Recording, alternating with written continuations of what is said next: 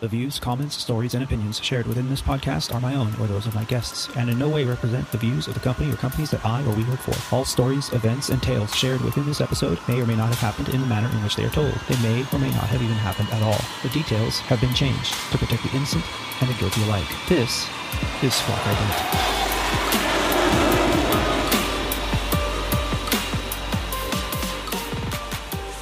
You're listening to Squawk Ident, an aviation podcast dedicated to the journey and the challenges surrounding the life and career of Aviator Tony, his co-hosts, and his guests. Together we will explore the many pathways to an aviation profession, the realities of what a professional aviator can expect in today's marketplace, and we share many stories along the way. I'm your host, Aviator Tony, an airline pilot currently flying for a legacy airline with close to 20 years on the flight line.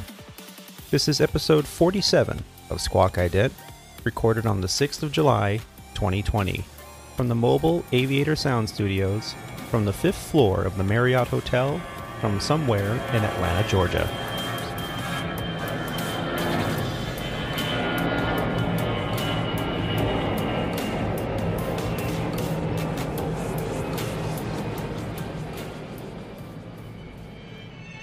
Forgive me, podcast listeners, for it has been 14 days since our last podcast.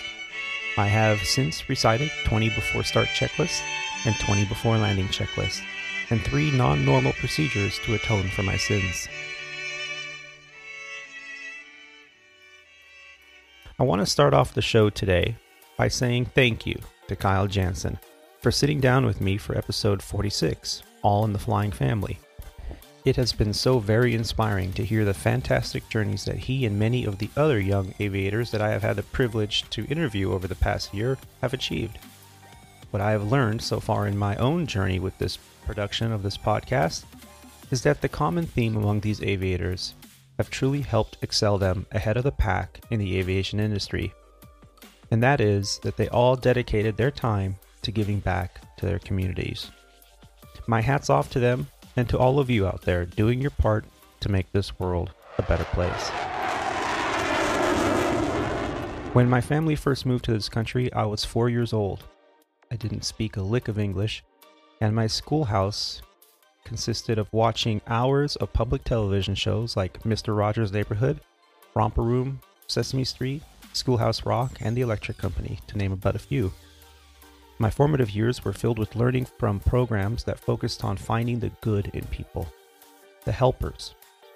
To that end, it has shaped my appreciation for all the wonderful helpers out there that commit their careers and their lives to the honor of working in a profession that helps others. To all of you essential workers that continue to provide for us all, thank you for all that you do. Now let's get started with episode 47. Squawk Ident. Cheez-Its are awesome when you're like got a craving for like something. You could just crush these things and not you can go feel through an bad entire about it. box. Yep. That's pilot food, my friend. Pilot food. Well, ladies and gentlemen, joining us today is an exceptional aviator and co-host to Squawk Ident. He joins us from his spectacular chateau in San Diego, California. Did I say that right? Is it San Diego or San Diego? Well, he's joining us there from his isolation at a house full of stir-crazy children and nowhere to escape to except this podcast.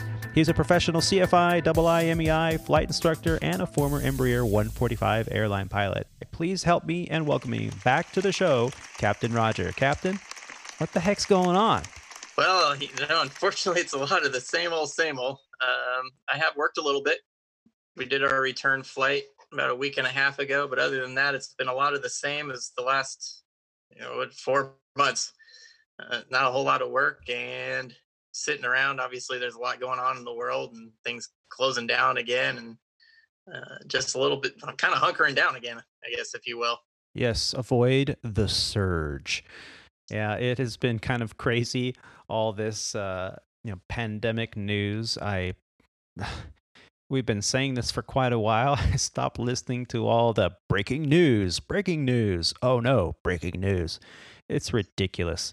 Yeah, that really can't be good for really anybody paying too much attention to the news cycle now, I think. No, and I worry about my parents. I talk to them on the phone at least once a week. I call to check up on them, to FaceTime call, see how they're doing. And wouldn't you know it, one or if not both of them are usually either just getting off the TV or sitting on the sofa watching TV. And, even though they're like, oh, no, I'm not watching news. I'm watching documentaries. Like, So what do you think of this new thing that the governor did? Oh, yeah, the governor. Oh, yeah, let me tell you about that. It's like, oh, so you haven't been watching the news, have you?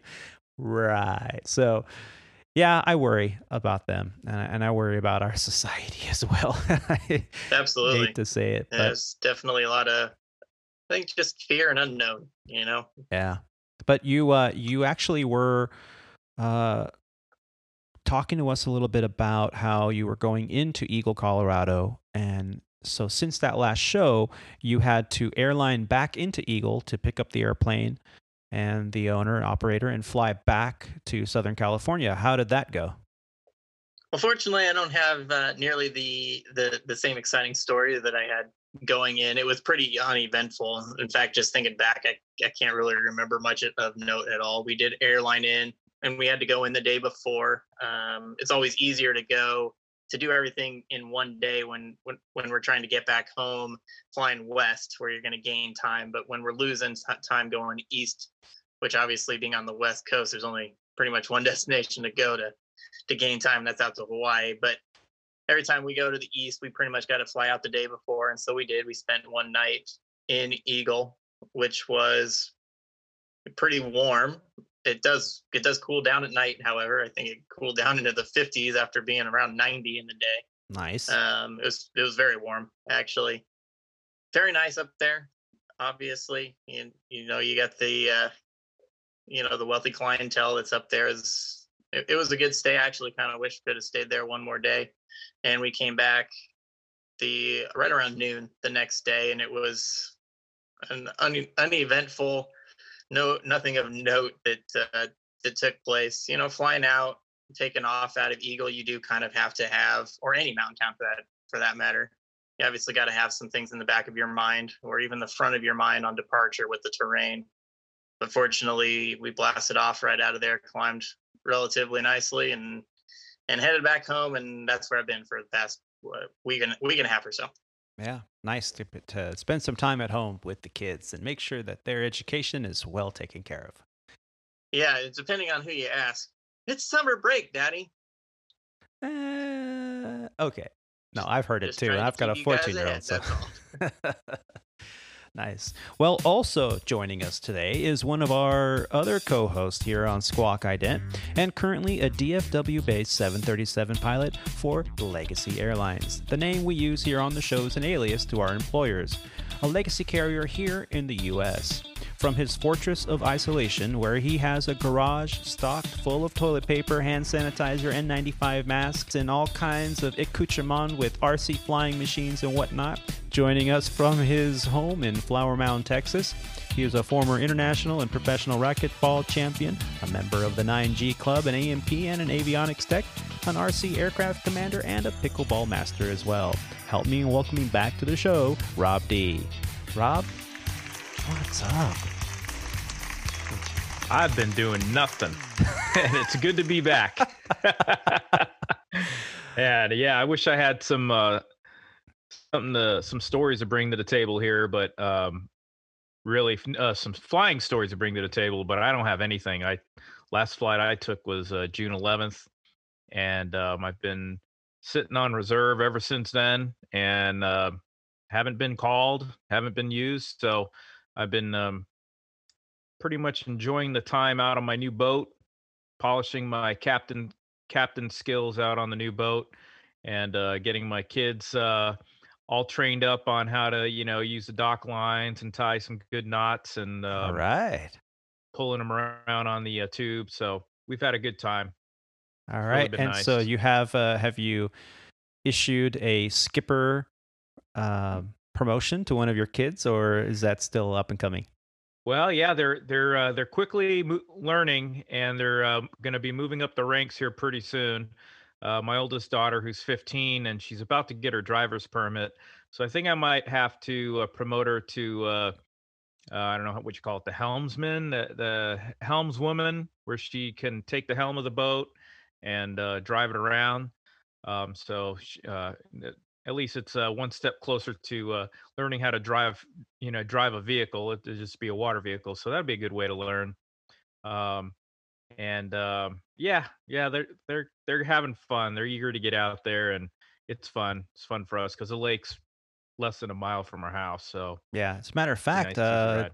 just a little earlier this afternoon, I flew over your house and I looked down and I noticed that your grass needed a good tending to. I What the heck, know. man? You've been spending too Well, much time I've on the been lake. out on the lake, so and it's been raining here a little bit too. So, yeah, I do need to take care of the grass. Yeah, for real. And it's funny, people think I'm joking, but no, I literally flew over your house. We landed on 17 Center today, Yeah. Yep. because the west side of the airport was shut down. They were landing Yep. on 13 right, but the 18s were shut down, and so Yep. 17 Center in DFW, and that's right there on Yep. final.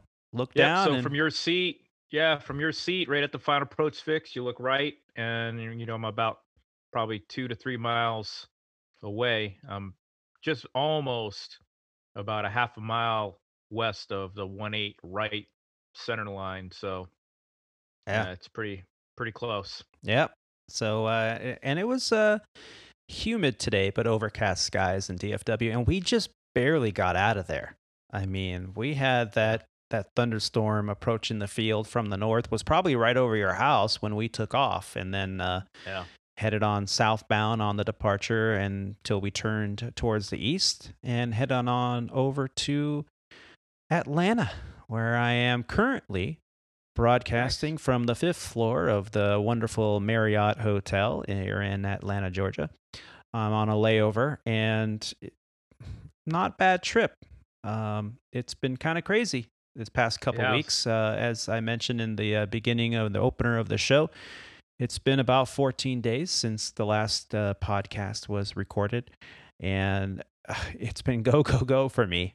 And schedules have been kind of tough with my boys here, and so yeah, I'm really happy that we got a chance to sit down this evening and do this. So Yeah. so I'm It's looking good forward to be to back, it. man. Yeah. Definitely good to be back. So since our last show was released, I just wanted to talk a little bit about what I've been up to. Flew from LA to Charlotte and then on to Chicago on the 27th of June. It was a go-go day, and when we got to Chicago, we stayed there at the airport hotel there. And I wanted to work out. I haven't worked out in a long time, and I'm used to running on layovers out there on a jogging path somewhere, and that just hasn't been happening for months now. And so the isolation 10 or isolation 15, or it depends who you talk to, I've been feeling it. So I flew with a captain a couple weeks ago that said, "Hey, I'm just going to run the stairs in the building.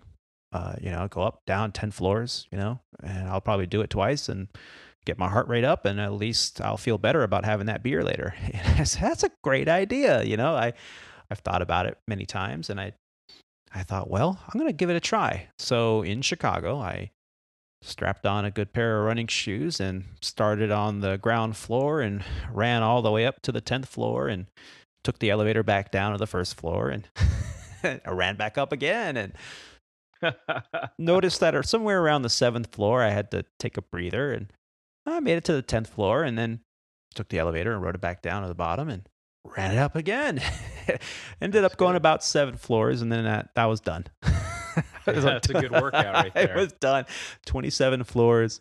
But hey, followed it up with a little bit of a workout in the hotel room and some push-ups and sit-ups and all kinds of planks. And hey, man, we got to do what we got to do to shed this poundage, Have you guys done anything to get that started, or are you just enjoying the extra weight while you can?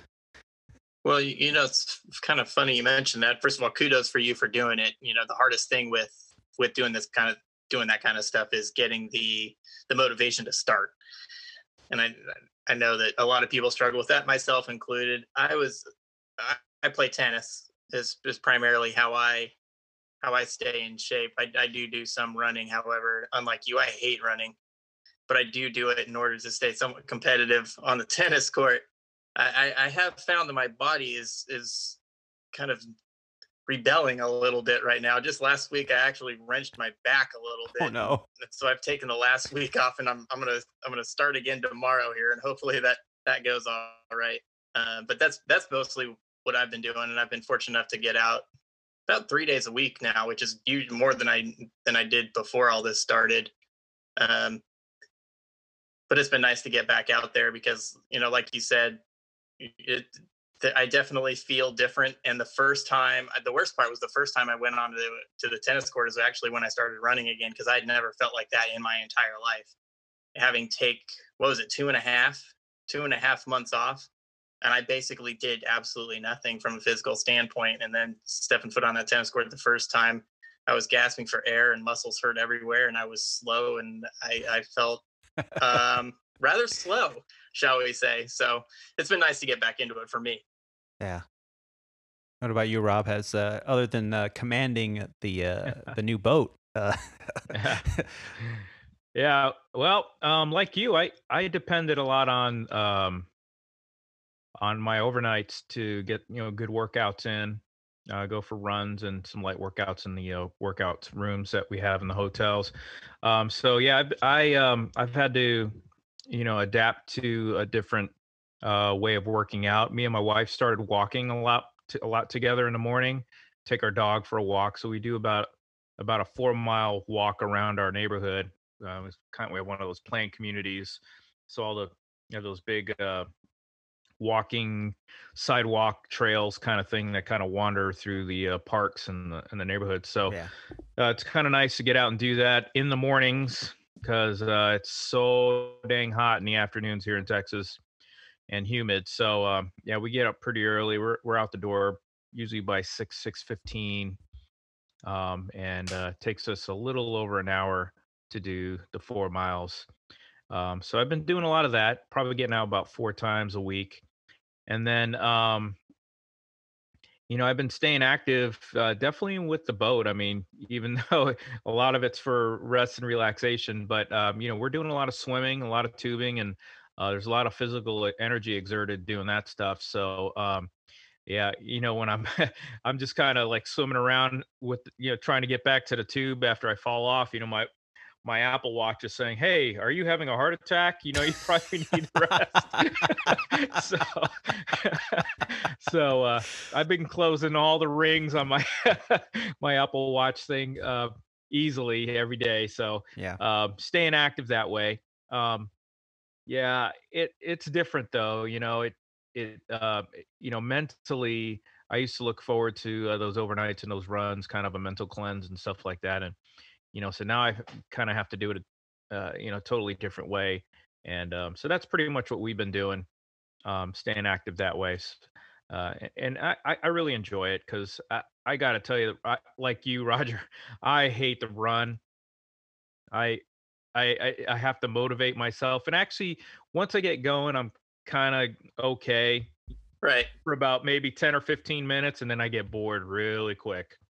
You know what I mean? So I'm like, I'm done, So some people get the runner's high, and I think that's what probably Tony gets when he's running, because I know he runs. I've heard about that. I've never experienced it myself. You're kidding. Yeah, it's kind of like an oxymoron, right? They call them what? Fun runs? Yeah, right. Why? Foreign concept to me. Foreign concept. Yeah. Jumbo shrimp? Really? Come on now. So yeah, I don't get a runner's high either. So I mean, I when I was at my best, probably about 5 years ago, maybe a little bit more, I was doing a good 3 to 5 miles a couple times a week, and I was That's feeling great. pretty good then. Yeah. But I don't know. I think mentally, I'm done with that, and just I need to do something different. And actually the walking's pretty fun because I'm feel like I'm burning just the same amount of calories, and I'm out there a little bit longer. So I Well, don't not know. to mention that you're having this quality time with your wife too. With That your you wife. get to, Oh yeah, sure. have these Quality. great conversations while you're, talking about Oh yeah. the economy and Oh, politics and religion and all the well, I good, tell you, wonderful things that tell you you, talk about with your wife. honestly, truthfully, what we talk about is a lot about the kids and their Oh yeah. volleyball schedules. I mean, it's so crazy. I mean, that's why I don't most people don't know, but tonight we're recording this pretty late at night, and probably mostly because of me, because my kids had volleyball, and I didn't walk in the door till 9:30 at night, and that was an early night. Normally it's 10:30 at night when I'm Yeah. walking in the door, and I'm doing that 3 to 4 nights a week when I'm here, so Well, the fact that it's a you're grueling there to schedule, do man. it is an amazing thing. And I know that, Yeah. your daughters, I mean, all these wonderful photos that you share on social media with them, and they Yeah, just look so happy that dad's yeah, home. I mean, this pilot thing, it could be yeah. pretty tough, especially at the beginning of a career where you're gone a lot, you're on reserve, Oh, you're at a yeah. crash pad, you're missing birthdays, and the fact that you're at the point in your career where you can be home. And even Yeah. though this pandemic is an awful thing, there's some good in it. And the good that It you sure found is. is that you're spending a lot of extra time at home, having Yeah. these wonderful walks with your wife, having these wonderful opportunities to join your children in their extracurricular and their volleyball. Yep. And you could see it. You could see the happiness and wonderful Yeah. job. My hat's off to Yep. you, my friend. Thanks, man. Yeah, it's well said. That's exactly right. I think it's a perfect time to take advantage of the situation and spend more quality time with family, and that's what we've been doing. We even postponed. We were actually going to take a trip to Rhode Island to go see my family, which is a tradition we do over the 4th of July holiday, and we decided not to go just because well, things are, the numbers are starting to spike here in Texas, and they also implemented another mandatory quarantine when you go up to the, some of those Northeast states. So we just said, hey, might as well just stay here because if anything happens and the girls have to, get removed from volleyball because of quarantine and Right. they're going to miss tryouts and we got a boat, stay here and just use it. You know what I mean? I got a boat. I got a That's boat. it.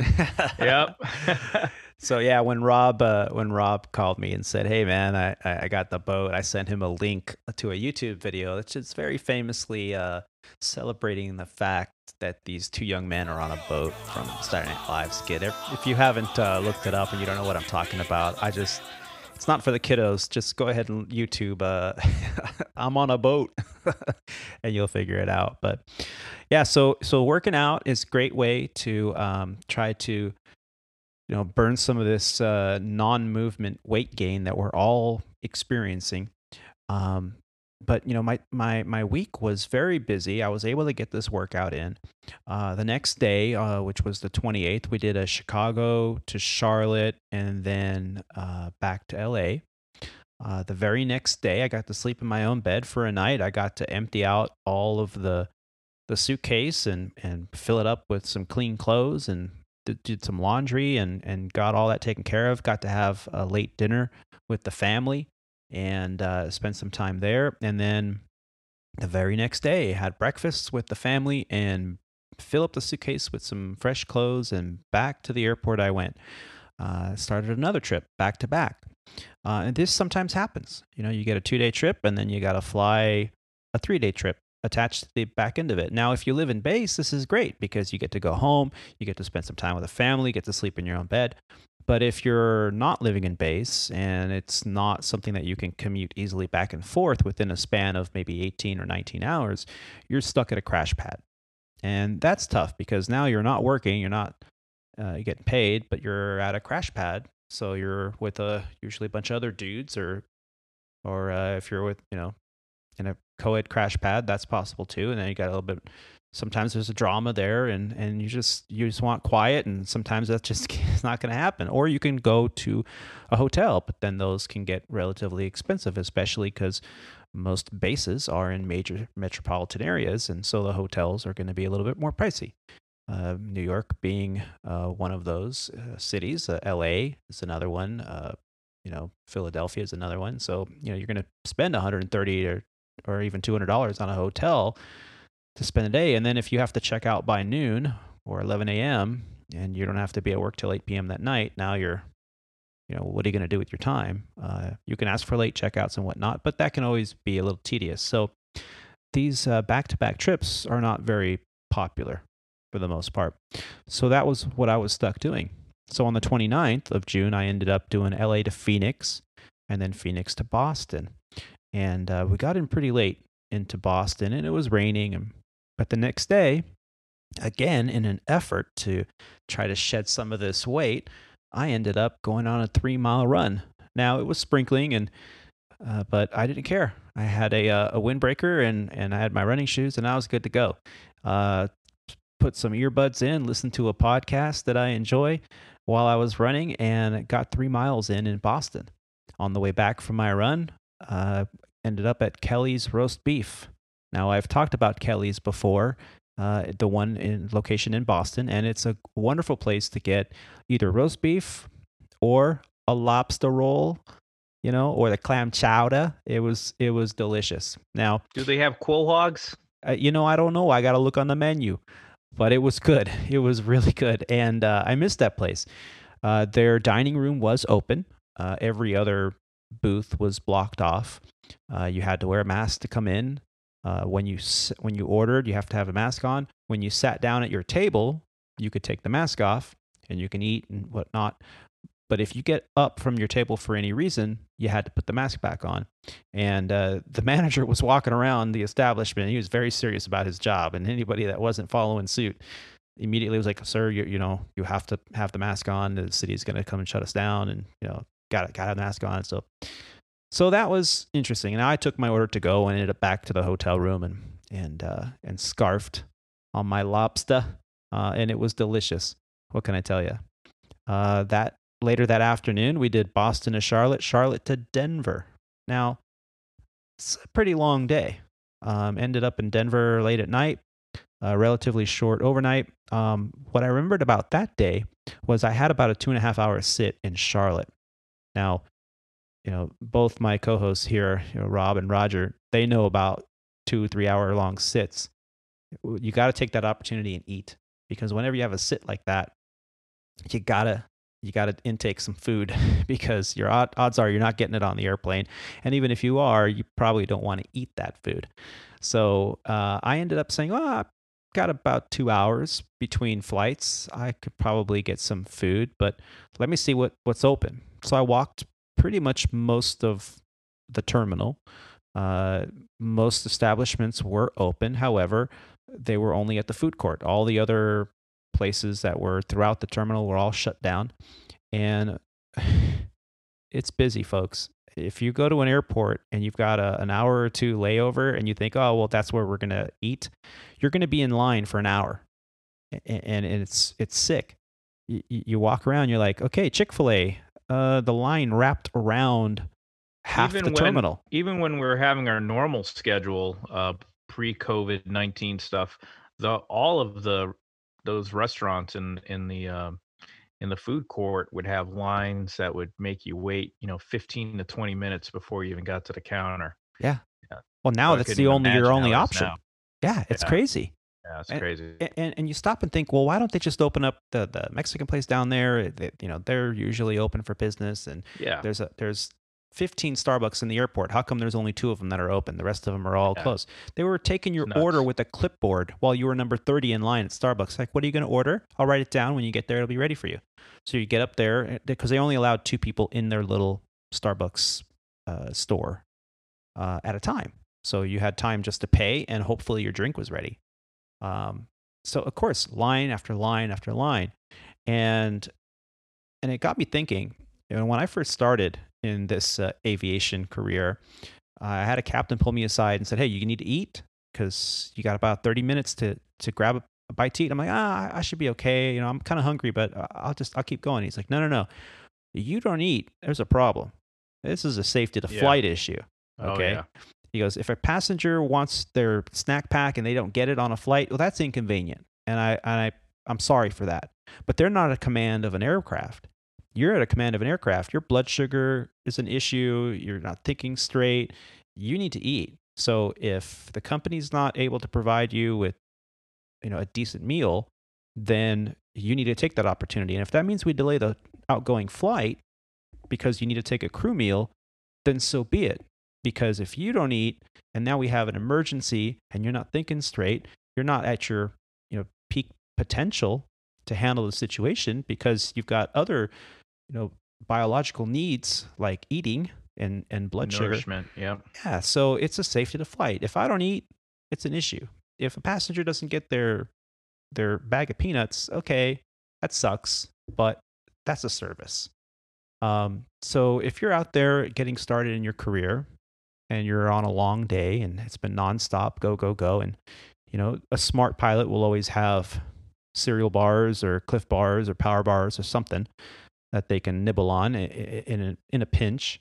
But if that's not available, when in doubt, take a meal break, call crew scheduling. At least at the companies I've always worked for, that's the way it was. Rob, have you ever had a time where you had to delay a flight because you didn't get a chance to eat? Well, yeah, when we started flying a 175, we would fly Dallas to Calgary, and there'd be no, and it'd be a turn, and there'd be no meals on the plane for us. So, it's 3.5 hours up one way, almost 3.5 hours on the way back. So, about a 45-minute turn. So if you didn't have any food with you, you were gonna have to get something in Calgary. So we at the first time we did it, it was totally, caught us off guard. So we were like, man, I should have grabbed something in Calgary to eat. And so the second time we did the trip, I told ops and called dispatch and said, yeah, we're going to be an extra half hour here so that we can clear customs and go get some food. So, because there's no way we can operate that long of a day without having any kind of food. So, and honestly, you're not supposed to even bring food in through some of the customs anyway. So, right. Yeah. So yeah, I've done that a couple times, not just on that Calgary turn, but just on some, a normal day where you run maybe 5 or 10 minutes late. Your turns are so tight to begin with, that you just need to take an extra couple minutes to go get something to eat. So yeah, absolutely. Yeah. Take And a Roger, break. have you had that experience when you were flying for the old ExpressJet? Yeah, I think everybody has had that experience when you're flying, especially at the regionals where, like Rob was just saying, it's standard practice for them to fly you out on 2, 3, and sometimes even at the upper end, a 4-hour leg and schedule you a 30-minute turn and just fly right back. I think the important thing, there's a couple things that I would just say. One of the things that you already mentioned is I think it's really important and a best practice for all of us from a pilot standpoint to have that power bar, Cliff bar, whatever it is, in whatever it is that you're carrying around, whether that's a backpack or, if people are still carrying around flight kits, but whatever is accessible to you on the flight deck, I think is going to be the best way to go about doing that. For me, everybody's a little bit different. And I think the most important thing is to just know your own body. As you were mentioning, the blood sugar is a big thing. I've been fortunate enough that that's not something that I've so much struggled with. And I'll be the first to admit that my eating habits, whether that's on the line or even right now, are not necessarily the best. But if you are one of those people where your blood sugar is going to affect mental capacity, and that's a real thing, and that's not a knock against anybody. That's a real, biological thing. But if that is something that does affect you, that's going to be something that you're obviously going to want to make sure that you're paying closer attention to, because as you mentioned correctly before, that definitely can become a safety of flight thing. I have a little bit of a different aspect, or a outlook on it. We've talked about my cargo career from before. And your first flight of the day is when you're flying at 5 o'clock in the morning. You're getting home at 8. You go to bed. You wake up, and I've done 2 years of that cumulatively, and I never ate before I flew in the morning. And obviously my incident that we talked about before with the bird strike, there, you can function without it, but again, it's knowing your own body and how you are going to respond to that kind of thing, because everybody's going to be different. And just know yourself and make sure that you take care of what you need to take care of. If that's calling crew scheduling, call crew scheduling. That is more than a reasonable request.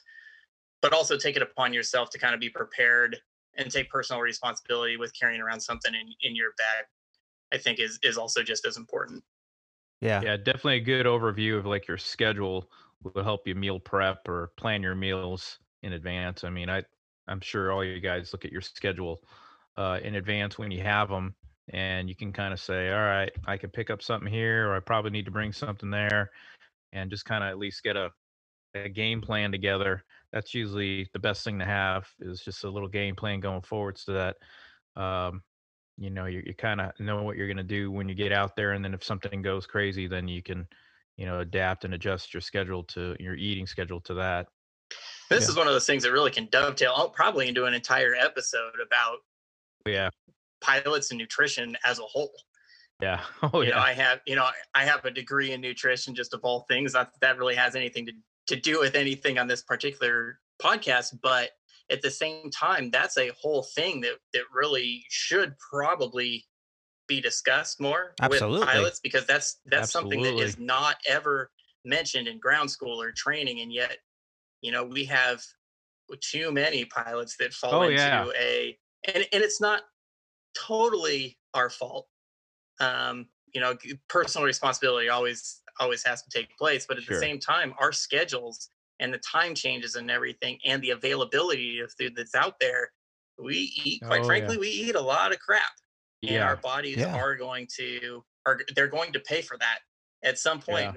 Maybe not today, but in 10, 20 or 30 years down the road, it will come back around to bite you, just from an overall nutritional standpoint. Also, like Rob was just saying, planning yourself out will pay dividends, not necessarily in just 1 hour, but over the course of an entire career. Kind of paying attention to that, I think is a big deal. Just from my nutritional background. I was gonna say, I remember a couple times, I'd get a little lazy there with the meal planning when I was at Sandpiper, and man, there was like 3 things at that point you couldn't pass up. One of it was a bathroom, a nap, or a meal. That's right. You know what I mean? And not necessarily knows that order, but when it came to a meal at that time, your schedules are so crazy, and like I said, I didn't plan properly. I would just gorge at anything in front of me. You know what I mean? I mean, you'd walk down the terminal and the first thing you see is McDonald's. You're like, I don't care. I'm getting a Big Mac, big fries, big Coke, and an apple pie to go, Yeah. And that's the first be your only meal for the next 8 hours. You never know. Right. Exactly. You waited too long to eat. Now you're ravishing this food, and I can tell you that there's significant others all over the land that have pilots for their partners, and like, slow down, put your fork down, take a breath. Jesus, not a race. Come on. I'm actually, since I haven't been working in a little while, I'm actually kind of curious to see how my uniform is going to fit me. I got to go to work on Thursday. I hope you have the elastic waistband. That's usually my gauge on if I need to pick up the pace on those walks and put down the fork. I actually was home for about 4 days this week. That's all I had since the last show. So in the past 14 days, I was home for 4 of them. And on one day, I was told, "Hey, hook up the trailer. We're gonna go pick some stuff up." I was like, "Oh boy, and what are we getting?" So Julie found a Japanese style pinball that goes on the wall. Plinko, I think they're called, and she found one. Yeah. They have that on The Price is Right. Yeah, basically the same thing with the little marbles, and it was original. I mean, it wasn't in perfect shape. It needs to be restored, which is yet another project. And Oh, but we I were was able gonna to. say adding to the project I list. am. The list is getting longer than the accomplishments. So, but we now are proud owners. Well, I was picking this item up. We went for a drive to go pick this up, and we got a killer deal on it. And it had all the original steel balls that go with it, and it's working. And so I'm like, great. All I got to kind of do is clean it up and kind of get some of the tarnish off of it. But it also has a Japan airline airplane in the middle. That's the whole thing that it revolves around. So a Sweet. JAL logo. So really cool piece of memorabilia and history to have. And the guy goes, "Wow, I'm also selling this scooter over here. If you know anybody, it's like, I'm asking 100, but anybody gives me $25, it's theirs." And I look at it. It's one of those tricycle scooters where you have to like kick your foot out on each side to go. Not a I'll take a picture of it and I'll send it to you guys. It's and I'll post it on the website as well. It's not an elliptical motion, but it's more like a skating motion where you lean left and you push out with your right foot. Oh, I know what you're talking about. And then you lean now. right Yeah. and you push out with your left foot. And so it's the non-motorized. scooter, It's something you actually you propel it. it's like a propel razor yourself with your scooter, movements. but it's got Yeah. 3 big wheels instead of 2 small ones. Cool. And he's $25. I'm like, yeah, here. That looks like fun. So on 4th of July, my daughter had her Razor scooter, and I had this thing, this tricycle scooter, and we're going all around the park, and that thing is fast, man. And we had a blast. I probably burned a few calories with that one. Fun, man. That's sweet. But we have to do these things to try to stay fit as much as we can, especially with this lifestyle. It's a very sedentary lifestyle. We've been talking about this from episode 1 of Squawk Ident, where I mentioned how I got into running and why. And here I am looking to my left at this captain who would say, "Hold on, let me scoop my seat back so you can do a control check." And I'm like, oh my God, is this me? Is this me in 10 years? In an Airbus? This was in a little Embraer at the time, Oh, okay. And it's like, hold on, I got to move my seat back. Like, oh, geez, Oh, so, man, I was going to say, where is he sitting? I was like, how many That donuts would be something a day? to see. Yeah. Yeah. And it was common. It was kind of common. Wow. Now it's not so common. Everyone's, health conscious, and it's great. But Yeah. so we have to be health conscious, and we have to keep it going. But so here I am, I'm flying all these days, and on this last day was the 30th of June, and I flew Boston, Charlotte, Denver. That was the 30th. And the first, I ended up doing Denver back to Charlotte and then back to LA. That was a long day. That was 8 hours That and is a 21 long day. minutes of flight time. And the duty limit or the flight time limit for that day was 9 hours. So a little bit of a delay and we would have been stuck somewhere. But yeah. You always have a headwind going home, don't you? It seems that way. It Oh, sure man. does. It sure does. And then I had my 4 days off, which included the 4th. And like I mentioned, we had a good time, spent some time with some legal pyrotechnics. And I did not post any videos of the fireworks because how many people do that? Like, I've seen them before. And then I have my current trip, which I'm on right now. Did an LA to DFW today, flew over to Rob's house, and then DFW to Atlanta, where I am broadcasting from the 5th floor of this wonderful Marriott hotel. With this pretty cool backdrop for those watching the video on YouTube. Yeah, that's pretty cool, man. Yeah, I like the room's pretty. like a tree ring. It's pretty chill, They're man. buildings, It's I got think. a sofa over there, or not a sofa. It's a chaise lounge. So if you're gonna swoon, it's perfect. It's right there. So yeah, the fellas and I were able to get our schedules in sync, and here we are. But I got nabbed for recurrent training next month. Bummer. And I know Rogers has some recurrent training that's due pretty soon as well in his Part 91 operation. Can you tell us a little bit about what is involved in a Part 91 recurrent training cycle? Part 91 training cycle is very much kind of like a 121 training cycle. from a simulator standpoint. We pretty much do the same simulator stuff that you guys do, just without as much of the ground. You'll generally spend, they're usually 3 or 4 days, and you'll spend the first day doing ground school, and that's just going to be systems.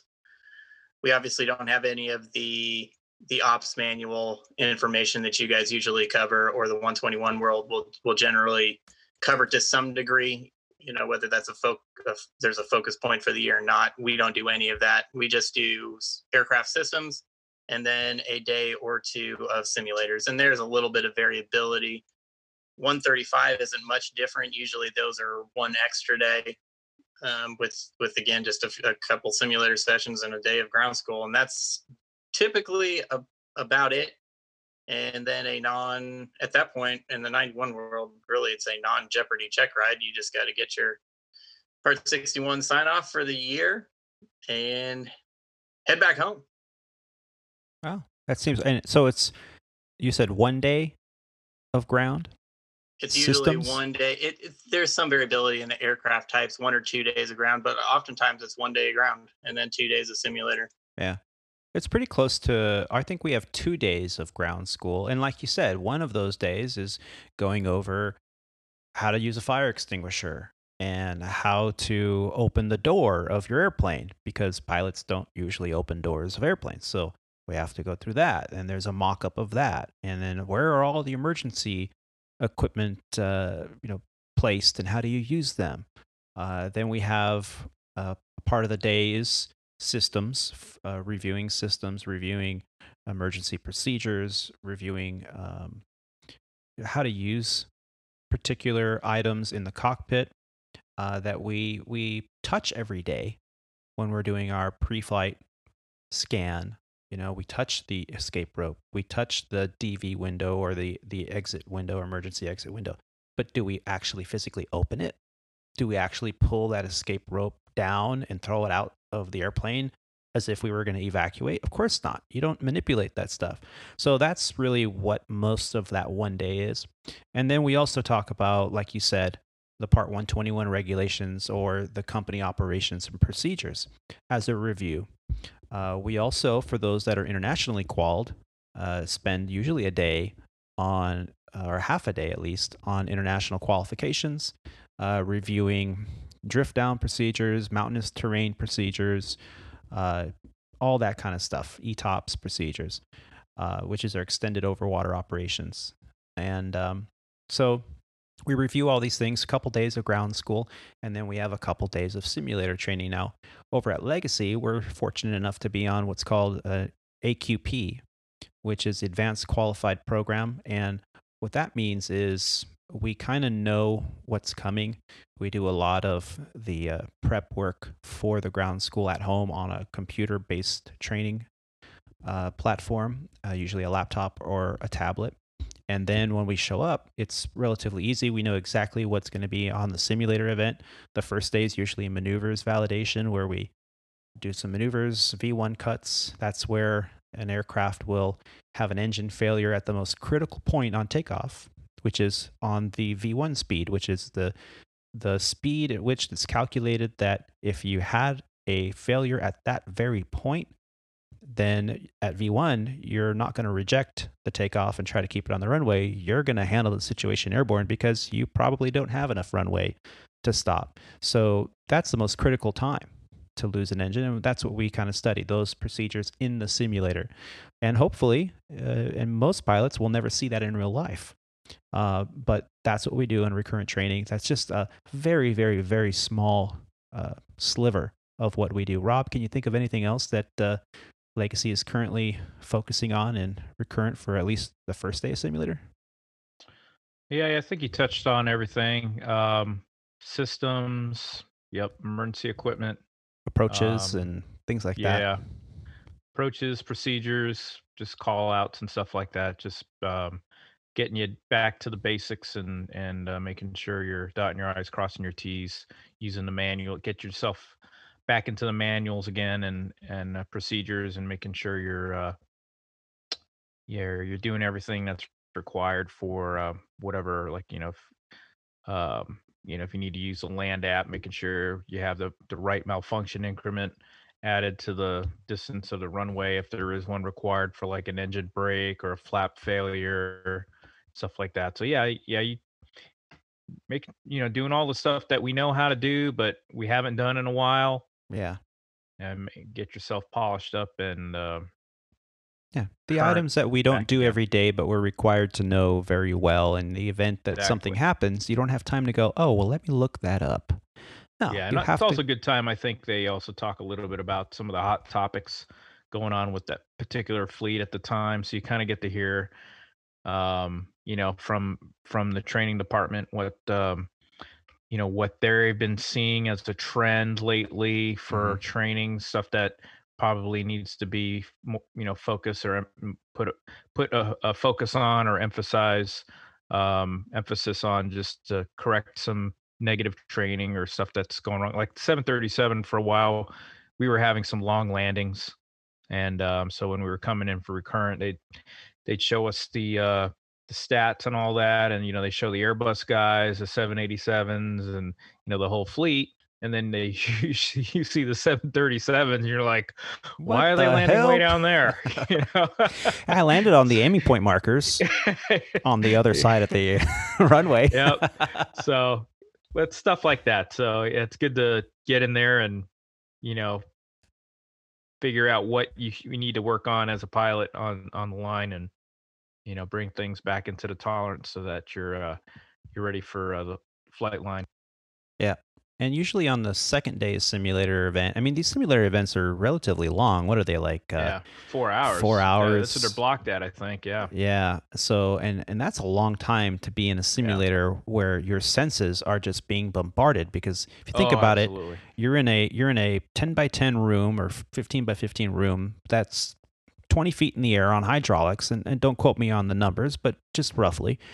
And you've got high definition screens in front of you that mimic almost like real life, that you're looking outside of the cockpit, what you see throughout a normal operation. And now, because the hydraulics are moving a certain way, I mean, everyone's kind of been on Star Tours or one of these Disney rides where it's tricking you to think that you're actually in outer space and going through, a spaceship fight with other, spacecraft. And you're like, wow, this is like I was really there. And it's the same thing in the simulator. You have multi-million-dollar simulators really mimicking every possible scenario you can think of. And that's what the training is all about. So I have mine coming up, and we're going to be talking a little bit more in detail about my training experiences. We're going to get to share them as much as we can, at least, with the podcast, while protecting our jobs and our careers. Can't give out all the dirty little secrets, but whatever we can talk about, we're going to focus on here in the near future. My training event is not until the end of August, so hopefully everything will go well. I'm going to start studying now that I know it's coming up.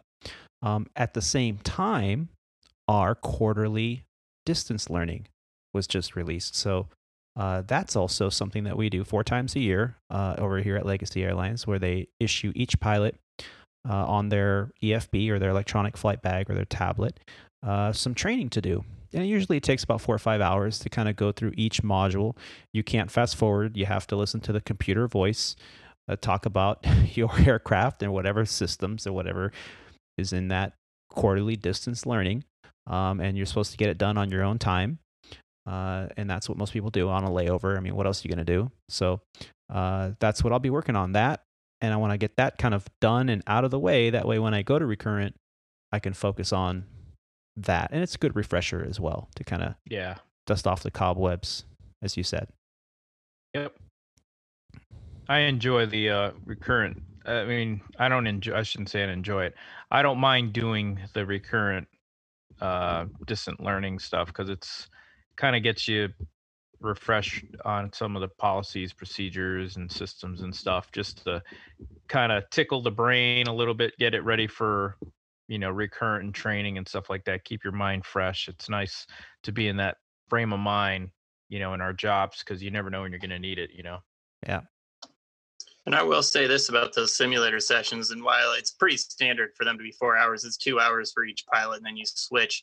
Those 4 hours, at least for me, they're some of the fastest 4 hours that you'll ever experience, because it's nonstop busy. Yeah. And 2 hours will have gone by and you will feel like it was 20 or 30 minutes. It's kind of unbelievable, at least for me personally. Me too. Those things, they make me sick. With that weird hydraulic motion plus the visuals. Especially when they like reposition the sim and you're like, close your eyes, heads down, close your eyes, repositioning the sim.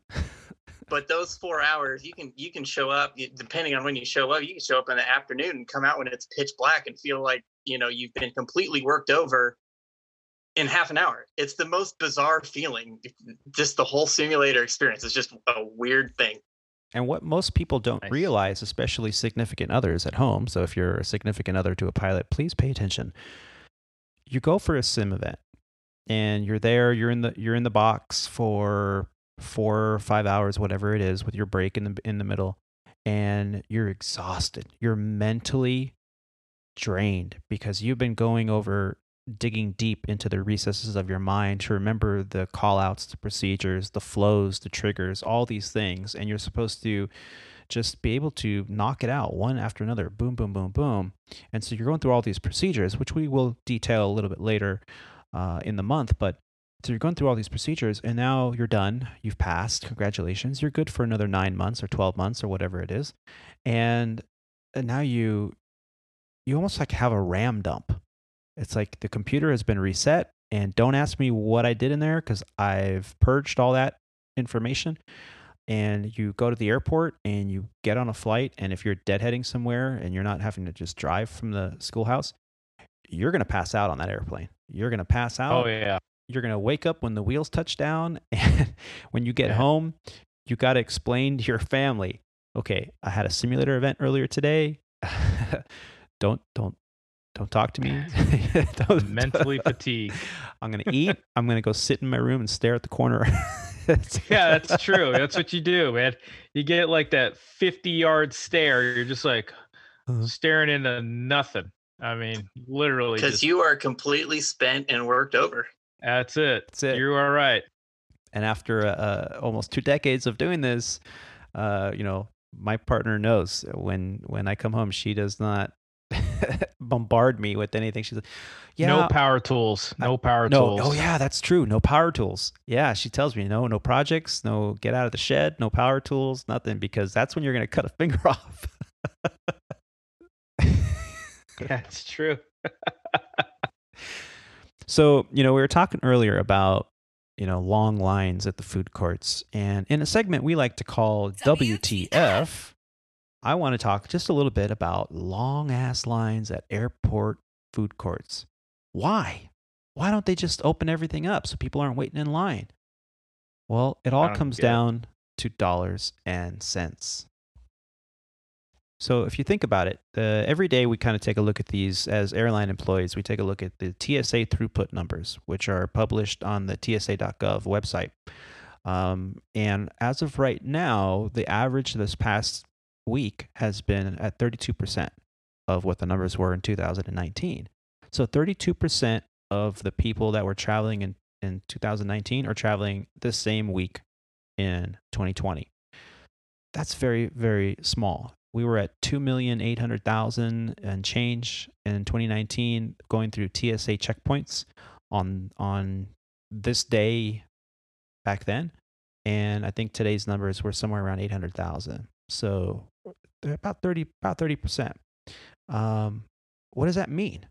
Well, that means that all the airports and all the ancillary departments and restaurants and shops and stores, if they were all open, they would only be making 32% of what they were making last year. So they have to cut their margins, no different than the airlines have had to cut flights. So instead of 15 flights a day from point A to point B, now there's only 4.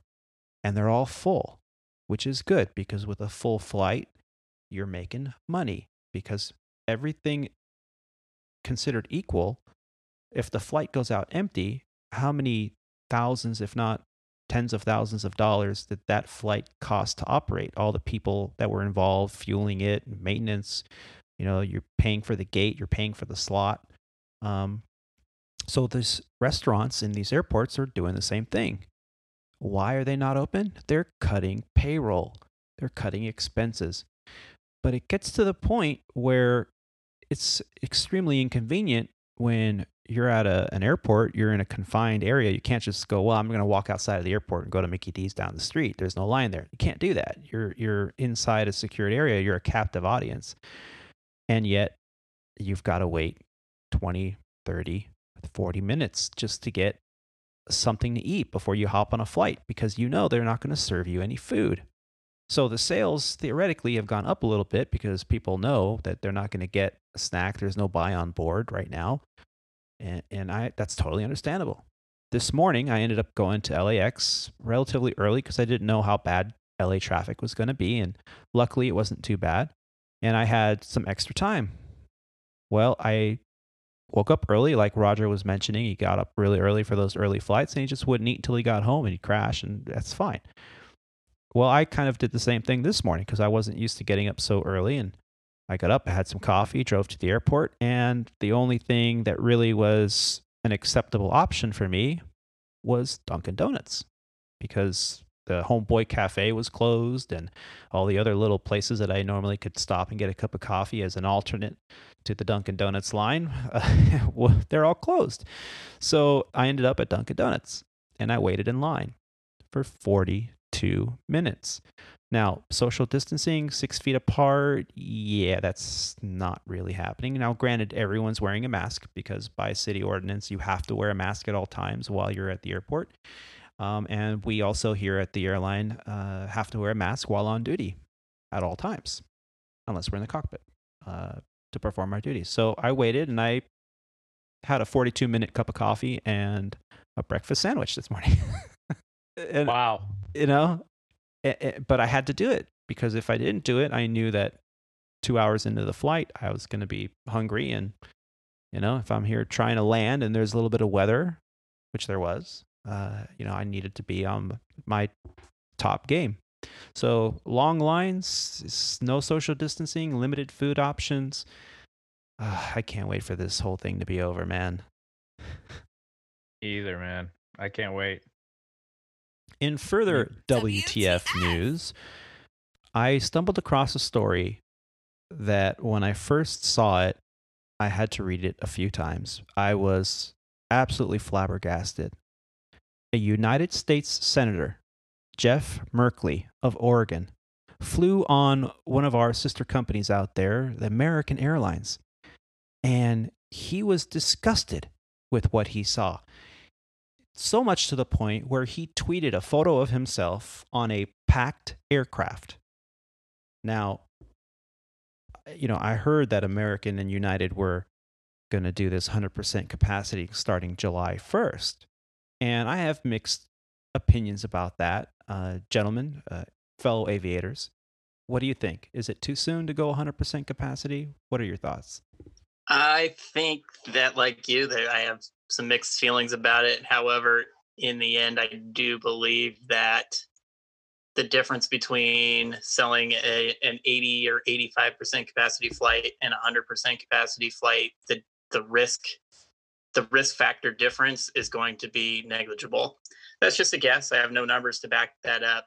But in the end, everyone's kind of made the big consideration is whether or not we're going to be selling those middle seats. And that middle seat is nowhere remotely close to 6 feet wide. And so whether you've got somebody sitting in the middle seat next to you and a person just in the aisle and a person in the window, that distance between the aisle and the window seat is not anywhere close to 6 feet. And the distance from the aisle to the aisle on the other side of the airplane is nowhere close to 6 feet.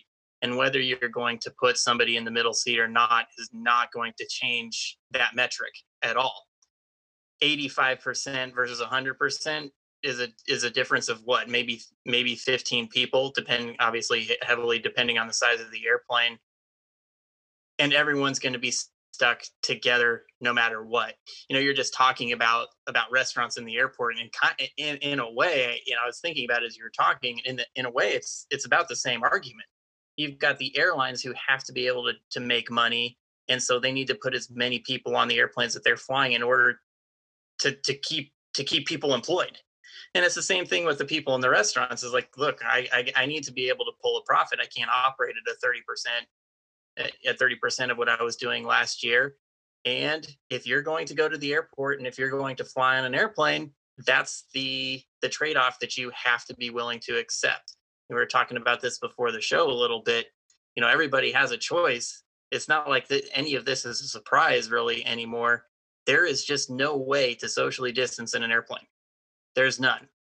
On an airliner, the size of planes that you guys fly, and even for me, who's flying a rather sizable corporate jet, we still cannot socially distance in the back. Now, most of the time, we obviously have people that hang around each other all the time, but you cannot socially distance. It's impossible. And whenever you're going to buy a ticket on an airline, whether that's the middle seat, an aisle seat, first class seat, you still will not socially distance at all. And I think that it's extremely unfair and foolish to think otherwise. I mean, in the end, the taxpayers have given billions of dollars to the airlines in order to help them stay in business. Well, let's save more of my taxpayer dollars and let them make money, because you as the passengers know what you're getting into. Unless you're going to block off multiple rows of seats, you can't socially distance, and there is not anyone in the world that's going to do that and be able to pull a profit, unless you want to be paying 10 times more for a ticket. And if that's the case, you're probably better off to go and buy your own airplane and hiring somebody to fly it for you. It seems extremely foolish to me that this is even a topic of conversation. It costs a whole lot of money to make an airplane fly, no matter what size, whether it's a Cessna 152 or a Boeing 777. They cost an enormous amount of money, and we can't not put people in them. It's kind of ridiculous. Yeah, unless you buy the middle seat along with the aisle seat and you decide to, put your butt in one of those. I mean, which is fine. You're still not socially distancing, though. No. If that's really your argument, you've just lost your own argument right there, too. Yeah, exactly. I mean, you don't have to fly. I mean, if you have to fly, there are alternatives to flying on an airline. You don't have to, submit yourself to, going to Walmart to go shopping. You can go to a smaller store, but people still do. People were waiting outside in line to go to Home Depot. Why? Because, I am at home, might as well work on the house. Okay, that's fine. If you choose to do that, then you choose to go to Home Depot and wait in line and be in a crowded store, and you might have to wait 30 minutes just to get in the door, in line. Now, you choose to fly. And if you know that flights are full because more and more people are taking advantage of the prices and the situation, and some people just have to get from point A to point B for work, for business, for family, for whatever reason, there's an inherent risk. It's possible that your flight's going to cancel due to weather. That is an inherent risk you chose when you booked a flight on a summer afternoon going into a hot location like Phoenix. Yeah, they have thunderstorms. Guess what? You're going to fly in the summertime going into Dallas at 4 o'clock in the afternoon. Guess what? You're probably going to be delayed due to weather. So you have to account for that. And when it happens, you can't be pissed off at the company for, I missed my connection because of you. No, you missed your connection because there's a big thunderstorm over here that is a killer that had grounded all the flights for over an hour and a half, and that's why you missed your connection. So this is really no different. You make a choice, a valid choice, whether or not you're going to book a flight and go on your cheap holiday vacation right now, because that's really the bulk of who's flying, people that are going on vacation. The business travelers are not flying. They're on Zoom calls like we are right now, So yeah, it's kind of perturbed. And I just want to touch a little bit on what this article, and this article is from Simply Flying, an article written by Jay Singh, July 5th. It's a quick read, and I'll put the link to the article in the show notes here. But here, the United States Senator Jeff Merkley of Oregon expressed some outrage when he flew with American Airlines. His flight was quite full, and many middle seats had been taken up, which to him was just obnoxious and ludicrous. So he took a picture of himself, a selfie, and he posted it on Twitter, and he did so and announced that he would be looking into banning the sale of middle seats throughout the pandemic. So July 2nd was when this happened. Senator Murphy posted a scathing tweet that was critical of Americans' lack of social distancing on board the flight. And he wrote that American Air, how many Americans will die because you fill middle seats with your customers shoulder to shoulder, hour after hour. This is incredibly irresponsible. People eat and drink on planes and must take off masks to do so. No way you aren't facilitating the spread of COVID infections. He also followed up the tweet on the following day, on the 3rd, and say a lot of folks reacted to my tweet yesterday about irresponsible sale of middle seats on planes, saying, wouldn't it be nice if someone in the Senate did something about it? They're right. I will introduce a bill to ban the sale of middle seats through this pandemic, and I will work with colleagues to introduce it in a package of airline accountability reforms that they are crafting. So his concern, it comes on the heels of Anthony Fauci and Robert Redfield's concern over Americans' announcement that it would be filling aircraft seats to capacity. He chose to fly, and he was on a full flight. And I saw the photo, I saw the tweet. There are some middle seats open, so it wasn't at 100% capacity. They probably had about 10 middle seats open throughout the flight, so it was probably, I don't know the exact numbers, but from the photo, it looked like it was about 90% full. And this sparks a pretty interesting debate. Well,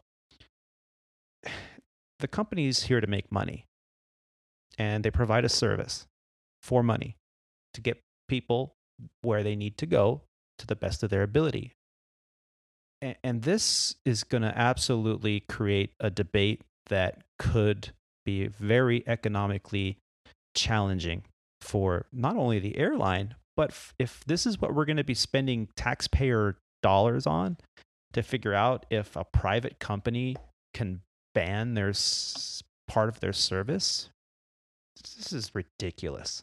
And it really is, and that's not to say that, the experts' concerns are not real, because they are. There is a real concern about the spread of infection on an airplane. But that concern is real whether you're going to sell a middle seat or not. Because unless you're going to spend $7,500 on a ticket to have your entire row in the 3 rows behind, and I guess you probably need to spend another $7,500 for the 3 rows in front of you for $15,000 ticket, and no one's going to do that. I mean, I can fly you on just about any corporate jet for less than $15,000 an hour. It's just, it seems like a big publicity thing to me, because it's just unrealistic. While the concerns are real, whether those middle seats are occupied or not is not going to change that dynamic. And it's funny you mentioned that, because later in the article, and this is the last that I'll kind of dive into this, but the blocked middle seat does not get even close to 6 feet of physical separation, as Roger, you mentioned earlier, that health professionals are recommending. What it does do, however, is reinforce a brand image. Delta, JetBlue, and Southwest are looking to make flying comfortable for people who are concerned about the pandemic, even if it does lead to some revenue losses. Undoubtedly, one of the goals these airlines have is to build up additional brand loyalty by showing its passengers that they did care during the pandemic, even if the 6 feet of distance was not maintained. American and United, on the other hand, have gone more after revenue. Kirby at United, known for his intense focus on revenue, naturally would be someone to balk at the idea of not selling all the seats on board an airplane. American, meanwhile, has tried to score passengers by competing with low-cost carriers on price. So, it just goes to show you that even if you block every single middle seat on every single flight, you're not going to maintain the minimum distance that the experts have said is going to provide the appropriate amount of social distancing. So is it just really posturing at this point to have less than full capacity? I mean, I think we're at a point where you just have to make a conscious choice. If you're going to fly on air travel in this current situation, until a vaccine that's viable is out there and enough people have taken it, which could take over a year to get everybody to get vaccinated, if that's what they decide to do. If it's even a viable option at this point, we don't even know. So if you're going to fly, whether you're on a 100% capacity or 85% capacity or 65% capacity, you're still putting yourself at a calculable risk. And remember that you have an option and the choice on the carriers that are advertising and being fully transparent about what their policy is as well. It's not that I think that it's great that Southwest and some of these other airplanes are leaving those middle seats open to create some of that brand loyalty or to make it more comfortable for their passengers. More power to them. That's great. But I also don't fault the airlines like United or American that are also going to sell all the seats. Everyone's very upfront with, this is what we're going to do.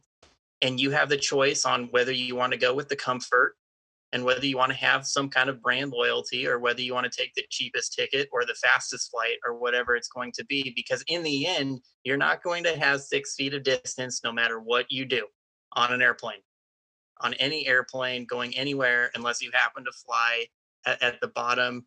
I did fly on an airplane that I could socially distance many times over. But ever since the low on around April 14th, it's been a steady uptick. And that's just not the way that it is. It's not the way it is anymore. And is this going to be leading to the airline apocalypse? Is this going to be the end of airlines as financial giants in our economy? Well, I also found an article from skift.com, which I'll post a link in the show notes. And it was interesting. And instead of reading the article, I'm just going to read a little bit of the highlights, because I thought it was interesting to find out. I didn't even know this was happening until I received an email from our pilot union indicating some of what is being discussed here. So in an article that was dated July 6th from author Madhu Unikrishnan from skift.com, that is entitled "The Coming Apocalypse for U.S. Airline Labor." Airlines may be adding back flights and reopening routes, but major U.S. carriers say that their revenues are about 1/4 what they had planned for the summer. And it could take 2 or 3 years for demand to recover to pre-COVID levels, particularly for long-haul international flights. In the meantime, the industry has no choice but to shrink. This is the pilot's worst nightmare of shrinking demand, especially coming on the heels of when, if you had a pulse and a license, you were golden. You're going to have a long career. And then this happened. But are pilot career fields immune to this shrinkage? That's what she said. The coalition of unions is now calling on Congress to extend the CARES Act payroll support through March of 2021, warning that mass layoffs will occur in October without the additional funding. The Allied Pilots Association, representing Americans pilots, is going further, proposing that the government support airlines by buying seats and leaving them empty to ensure social distancing. It remains unclear if Congress or the Trump administration have the political will or appetite now for further stimulus programs. Although the trajectory of the pandemic and the ensuing economic disruption will impact their calculus. Given that further government aid remains uncertain, bankruptcy isn't an option, and lucrative foreign employment for pilots is no longer an escape value. Unions have had to be creative in their negotiations with management. Most unions and airlines contacted for the story declined to provide the finer details of the packages that they're currently negotiating, citing ongoing talks. Now, after 9/11, a lot of pilots escaped overseas. They found jobs overseas while they were on furlough. If we have a giant furlough and have what the projections currently are of up to 5,000, if not more, pilots on the street overnight, come October when the current CARES Act expires, this is a possibility. But there is nowhere to run because this is a global pandemic, and these pilots, if they're on the street and without a job, it's going to be extremely difficult to find another flying job. And this is what we're trying to avoid here. And the fact that there are pilot unions out there that are proposing that the government, if they want social distancing, well, then you can buy the middle seats from us. I mean, this is ludicrous. This is so expensive and so outlandish. And I think that's the point is, hey, if you want us to be maintaining middle open seats, then you can buy them. I agree. That's all I have to say about that. Rob is abstaining from conversation as to not incriminate his opinion.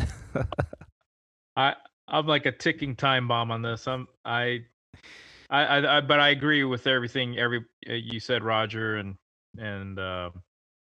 yeah, it.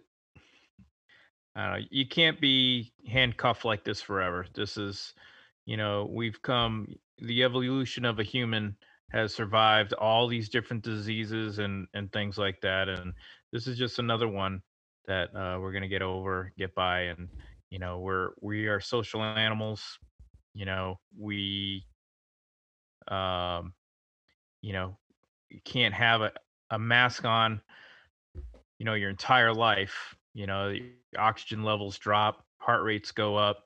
I'm sure there's more damage going on, with the mask and without the mask, that kind of thing. Although, I still think it's good to have it for some form of, protection, for if it's, if the disease is airborne.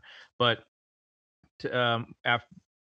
beside that, you can't sit there and, you can't sit there and live your life in fear the whole time, because that's that's not good. You know what I mean? Not good for business, not good for humans in general. So if you're scared to fly, don't fly. If you're scared of getting sick, don't come to the airport. Other than that, we're going to be flying from here to Hawaii. We're going to fly to here to Florida. If you want to go to Florida, you want to go to Hawaii, we're going. We have a seat for you. Buy a ticket. Right. Let's go. And look at these epidemiologists. They're in the lab working with the viruses, and they've got these full-on hazmat suits that have completely sealed, air circulating within them through this hose, and they're in this lab, and then they go through the decontamination before they can even remove the suit. And yet, wearing a paper mask or a homemade 2 or 3 layer t-shirt that you put with the rubber bands around your face. Come on. And have you noticed in the news how they went from talking about the deaths of the COVID stuff? Since there aren't any more deaths going on, they're only talking about, how many people are getting it now, or they're getting tested, and how many people have it. They don't talk about the deaths anymore. They're only talking about, this is how many more cases we have this today than yesterday. Yeah. Well, if you want to get woke, yeah, when it comes to the reality of what we're dealing with COVID, with the pandemic, with how municipalities and local governments are handling the situation, the fraud that's going on, I highly recommend listening to the No Agenda podcast with Adam Curry and John C. Dvorak. My amygdala is shrinking, man. I am woke. I listen to them. They have a podcast twice a week on Thursdays and Sundays, and 3 hours each time. And they play clips from the news and from articles and videos, and they're exposing a lot. Now, I'm not a conspiracy theorist. I am not anti-government. I am very much a law-abiding U.S. citizen. I believe in working hard and being respectful and having good character and being a good person and being kind and all these things. But I also, on top of all that, believe that we need to be critical thinkers in this country. We need to be woke, for the lack of a better term. That we don't just buy everything that people are feeding us. Breaking news. I mean, come on. What's the source? Why? When you're a kid, what's the one question that you know better than any other question? Why? I need you to clean your room. Why? Pick up your stuff. Why? Put your toys away. Why? Okay, but what happens when we get older? breaking news. We've had a surge in COVID, a spike of COVID in Florida. Why? Where are the numbers coming from? Why are you quoting those numbers? I mean, I was listening to this podcast and they had audio footage recorded from a local municipality in Texas. And they were saying, okay, we have a new procedure. Anyone that tests positive for COVID, we're going to go back from the point they tested, and we're going to go back and we're going to figure out 15 people that they've been in contact with for contact tracing. And those people are going to be COVID possible. So there's a possibility that they have COVID. And if you can label them as potentially COVID patients, guess what? They're now counted as a COVID patient. No testing being done. But why? Who's to benefit? Is it the local government gets funding? Yeah. Is the hospitals getting funding? What's going on here? So we have to figure out what the heck's going on with all this stuff. Here we are on a aviation podcast, watching our industry collapse, watching our careers being fatally injured because of something that's happening globally to us. And I believe that there are not enough people in this world that are simply asking the question, why? And if we can start asking those questions and weeding out the BS responses, the lies, the fraud, and all that other stuff, by being critical to what is being fed to us, maybe we can kind of get through this at least a little bit smarter. Well, gentlemen, it has been a pleasure to be able to sit down and have this wonderful debate with you and these discussions on what's going on with, working, flying, not flying, being on the boat, long lines. I mean, it's awesome to be able to sit down and chat with you guys. And I want to just say thank you for giving me the opportunity to talk to you about this. Thanks for having me on again, Tony. This was awesome. Yeah, thanks, Tony. It's always a good time. Thanks for having us back again. Oh, and thank you. We're having a wonderful time here producing this podcast, and we just want to say thank you to all of the listeners out there for listening, for supporting us, for checking out the website, for giving us wonderful reviews on some of the podcast players that you're listening to this very podcast on. Please make sure you share with your friends or people that you might think or be interested in listening to us knuckleheads talk about stuff. So with that said, thank you so much. Have a great day. And until the next podcast, don't forget to check us out, share, like, subscribe, and check out the website too at www.aviatortony.com. That's Alpha Victor, the number 8, Romeo Tango, Oscar November Yankee.com. Until next time, be safe and take care of each other. See you later, guys. See ya.